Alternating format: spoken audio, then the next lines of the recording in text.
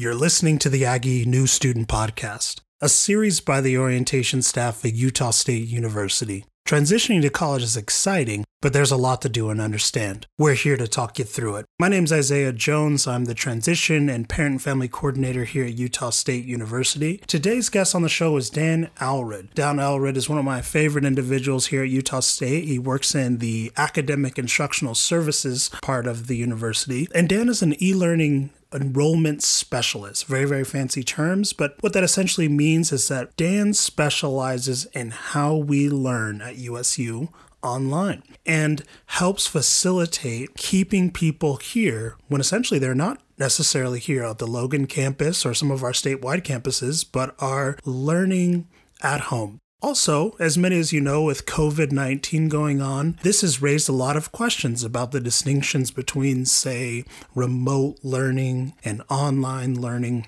I mean, I didn't even know there was a difference, but Dan's here to help us. He's here to guide us through it. If you have any questions about online learning or remote learning, I'll provide some information about that in the show notes. But thanks again, and welcome to the Aggie New Student Orientation Podcast. Love having you all. Again, please feel free to reach out to us. We are here to help.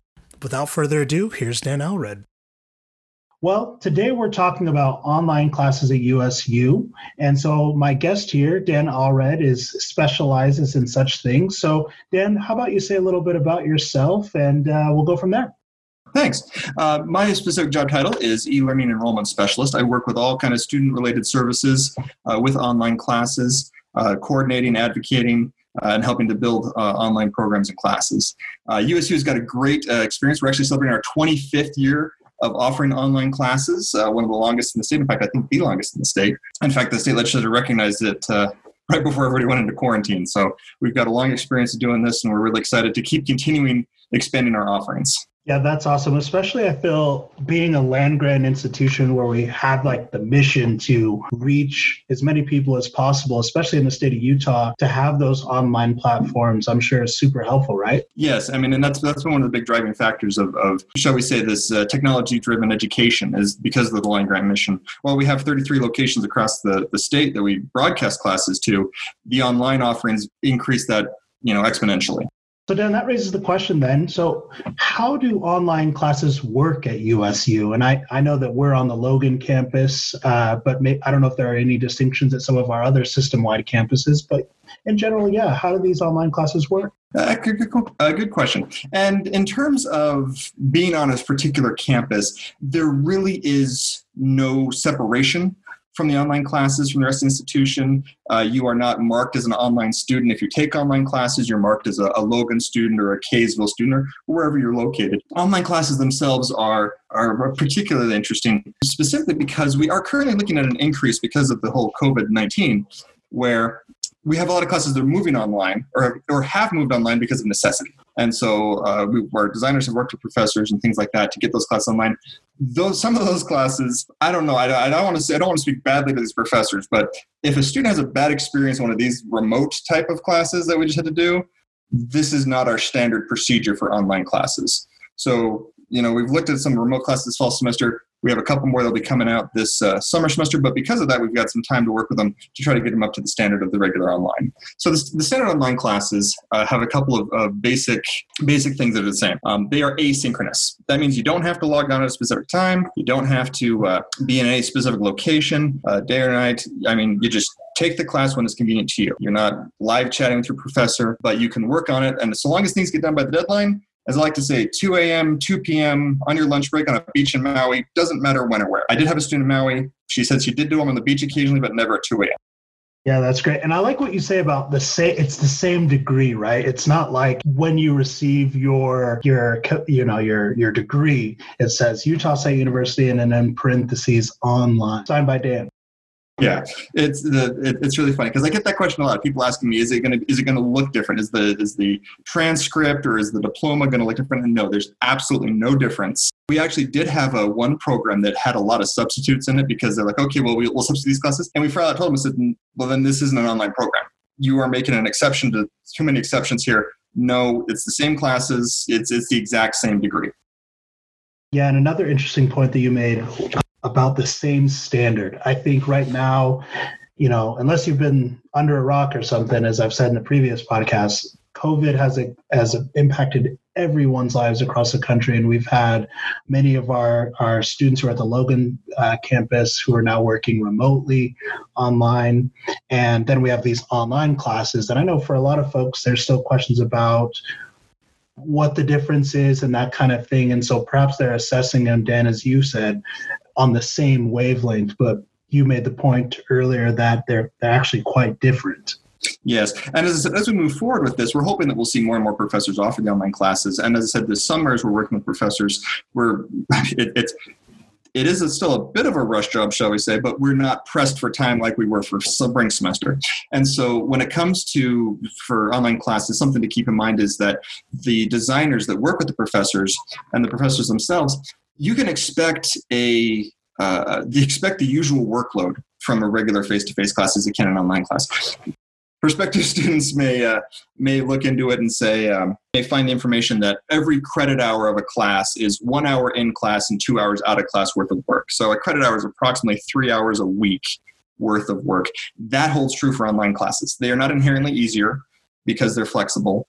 And you can anticipate spending for a 3 credit hour class, you can anticipate spending 9 hours a week working on that thing. And sometimes it feels like more because you're not in the class listening to the lecture. You're doing it at home. You're doing it on your lunch break at work or whatever. And that's spread out in a little different way than otherwise.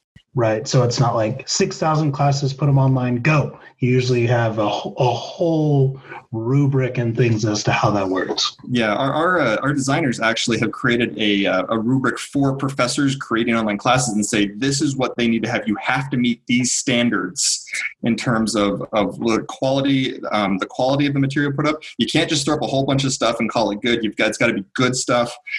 They work with the media production crew to create videos if the professor wants to do videos. They work with the usual course materials people.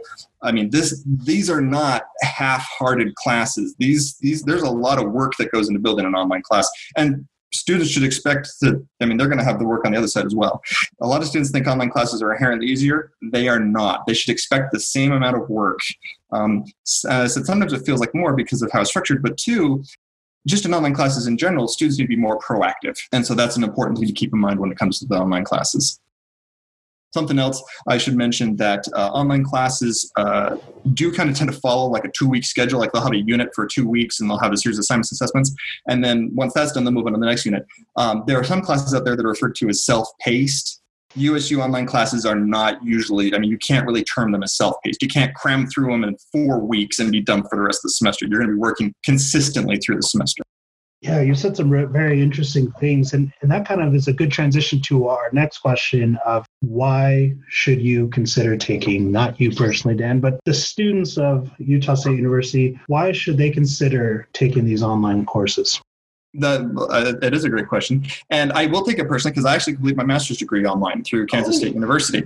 So I myself went through an online program. So I've had plenty of experience with that. When it comes to the whys, the biggest one is flexibility. Interesting fact, I'm going to ask you this question. If you had to guess what location or population of students likes online classes the most in Utah State system, what would you say? Maybe some of our local folks. You're right. It's Logan. We have had an increase in students taking online classes in Logan faster than any other location.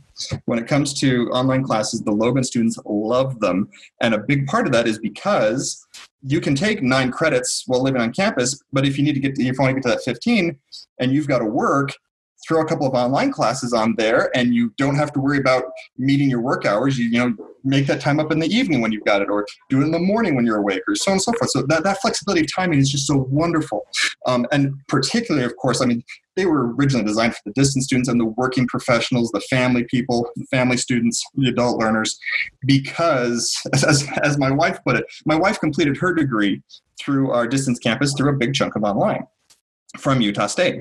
And she actually spoke at the, this was prior to the merger with CEU, so it was still USU Price. She spoke at graduation at USU Price, and she talked about balancing the laptop on one knee and the baby on the other and trying to make sure that they didn't get close enough to destroy each other. That's the picturesque flexibility of an online class, is that you can do that. I sat with the kid a lot of nights so that she could do her homework, or she'd do it while my daughter was taking a nap and stuff like that. So the flexibility is the biggest reason people take online classes. Something that people don't know about with Utah State's online classes is the cost. That's another reason to take online classes. And for students living in Utah, online classes cost the same as campus classes, which means you can mix. You can do that 9 credits on campus, 6 credits online, and it's not going to be any different than taking 15 credits on campus. You can mix and match. That wasn't always the case. About 8 years ago, online classes costed extra. So if you didn't hit that plateau, but now that plateau exists.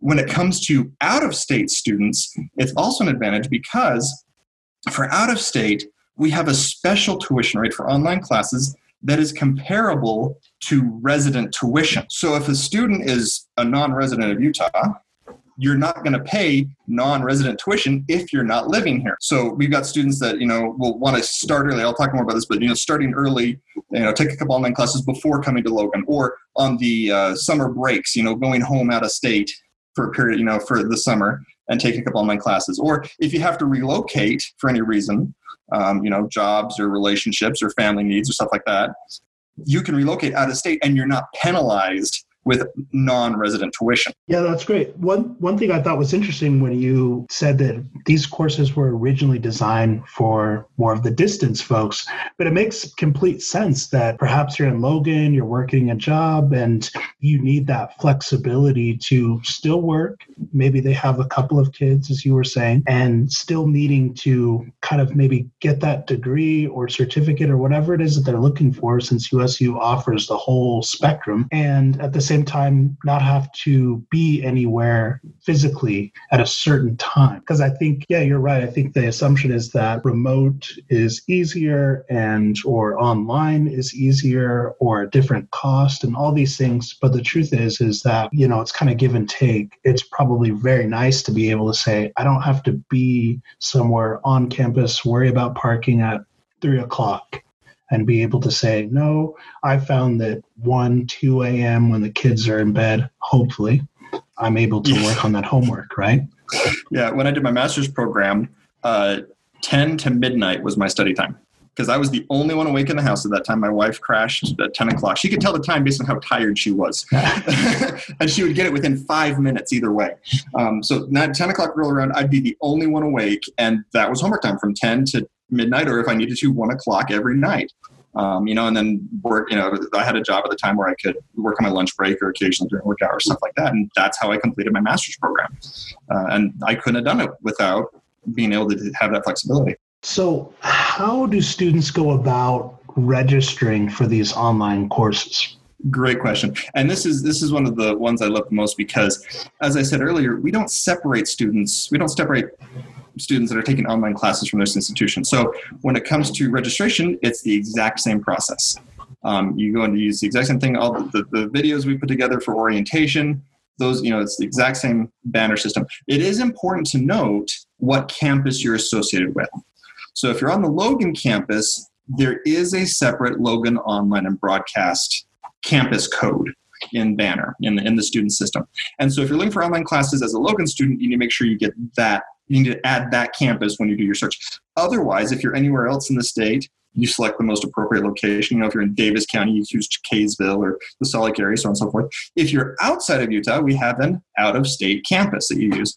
And it's important to make sure you do get the right campus because tuition and fees are tied to these. Obviously, we don't charge the same sorts of fees in Salt Lake as we do for Logan, which has the gym, the stadium, and all the other things that physically are there that a Salt Lake student couldn't use. The other thing is I mentioned that special rate for out-of-state. You get it by registering for the out-of-state campus. Other than that, it's pretty. That's the standard format. Yeah, and I like that you bring up student fees as well, because that's always a little bit mysterious, even for the students who are on the Logan campus, of what are these fees covering? And you mentioned the stadium, the basketball gym, perhaps the library. But of course, those fees are going to be designated to a particular site and would make more or less sense. You don't need an athletic fee for a particular site that doesn't have that association, and that makes sense. I know a lot of those fees also go to those respective campuses. So if I have a student in Salt Lake and, I say, make sure you get the Salt Lake campus because that money is also going to them so that they can get you stuff. Salt Lake's got a wonderful campus and they've actually designated online spaces for students. They've got study labs there. They've got a little kitchenette and everything like that. So if a student needs to get out of the house or get away from work and have a nice quiet place to study, they have an online, quote unquote, online space there at the Salt Lake campus. Even though you don't need to go there for classes for any reason, you've got a dedicated space there where you can go, where you can get stuff. I think it'd be a cool idea to bring in like a typical question maybe that we get here at USU. So here it is, Dan. I'm admitted for fall, but want to start early with online. How do I register for this, or how to register for this coming summer? How would that work? I do get that question a lot, and especially right now with we've got a whole group of people with this COVID-19 where their plans have changed. They've been pulled out of whatever circumstance they've been in, whether it be religious service or military or whatever, employment, and so right now is a perfect time to go through this. So the most important thing is there are two ways that students are admitted to Utah State and start attending. The first way, of course, is applying. And, I applied this last Christmas time to come for this fall semester. In those sorts of cases, if a student wants to come for spring and they've been admitted for fall, they need to get with the admissions office so that they can move that admissions up to summer. Once that's done, register just like normal. The other situation is where a student applied, say, 2 years ago, knew that they were going to be having an experience. A religious service mission is the most common one in these sorts of cases. And so they defer enrollment. So they've already said, okay, I've applied, I've been accepted, I will be back. They pulled an Arnold Schwarzenegger, of course. And in those cases, if a student's been interrupted in that process, and so say they deferred for spring 2021. I had a student say that and said, okay, I want to start summer. In that case, they contact the registrar's office, and the registrar's office is able to move that up to summer. And they go from there. Email addresses, the emails are the best way to do this for admissions. It's just admit, ADMIT at usu.edu. And registrars is just registrar at usu.edu. A quick email, and that's all they need. The same thing is true if a student is leaving the state, for instance, for the summer, but will be back in the fall. If for any reason the student is relocating, they just email registrars to say, hey, I'll be in this location for the time being. And then they'll be able to register for the proper section of the online course for that semester. And I'll put all those links in the show notes. That's really helpful. And it seems like a pretty seamless process, right? It is. It is pretty seamless. We're trying to get to the point where you don't even have to do an email. You just go online and, click a couple of buttons. We're not quite there yet, but I'm rather pleased that it's just an email to the right office. Registrars for the most part, except for those cases, if you're with admissions. But that's all you need to do. Great. So, Dan, is there anything that I've left out that you wanted to maybe mention for our listeners? I will mention that online classes are not for everybody. There's certain students that just don't do well in them, regardless of the format and stuff like that. The hardest thing is it's hard to tell if online classes aren't for you without actually trying it once. And that's the hardest thing. Now, there are some things there. I mean, you guys had mentioned you have to be proactive, much more proactive in an online class than you do in a normal face-to-face class. You have to make sure you've got good time management. I'd say favorite, but it's a very unfortunate memory for me. I was meeting with a student at another institution, going through their grades from the last semester, looking at the next semester for their classes. I was an advisor at the time. And I was going through, and I'm like, oh, it looks like you failed your American history class. And they said, I had an American history class. I totally forgot. And it was an online class. And because she didn't have to be in a special place at any given time, she just blitzed it and just forgot about it completely. And yeah, that was that. And she retook the class, got the grade replaced, and then did well the second time around. But I mean, that is an important consideration when doing online classes is you do have to keep up on them, because unlike a face-to-face class where your calendar is grabbing you saying, I have to be here at this time, online classes, because of that flexibility, also don't tend to be quite as grabby. Yeah, funny story. When I was an undergrad here at USU, I felt that online was a little bit newer and that, people were just not taking it. And I did take an online class, but I had a dream that happened to me, that the end of the year came and they were like, hey, you failed this class. I'm like, oh, am I in that class? And I think that's sound advice. It's a real thing. It's a real thing. It just, when you don't have to be somewhere physically, there's a part of you that's like, oh man, I better make a note or get some rhythm down. Just, whatever it is, even if it's late, like you say, I think all of those things are so helpful to being in an online context. Maybe in the future, we'll be able to talk about some of the particular challenges of online classes and how to overcome them. Absolutely, yeah. And I think it'd be good to have you back and just do kind of a little series on, I know there's so much information and good information that we could break this down and talk about different aspects of online. Excellent. I'll be more than happy to. Great. Well, that's the end of our show today, listeners. So thanks for listening to the Aggie New Student Podcast. And Dan, thanks for joining us. My pleasure. I hope you're back soon.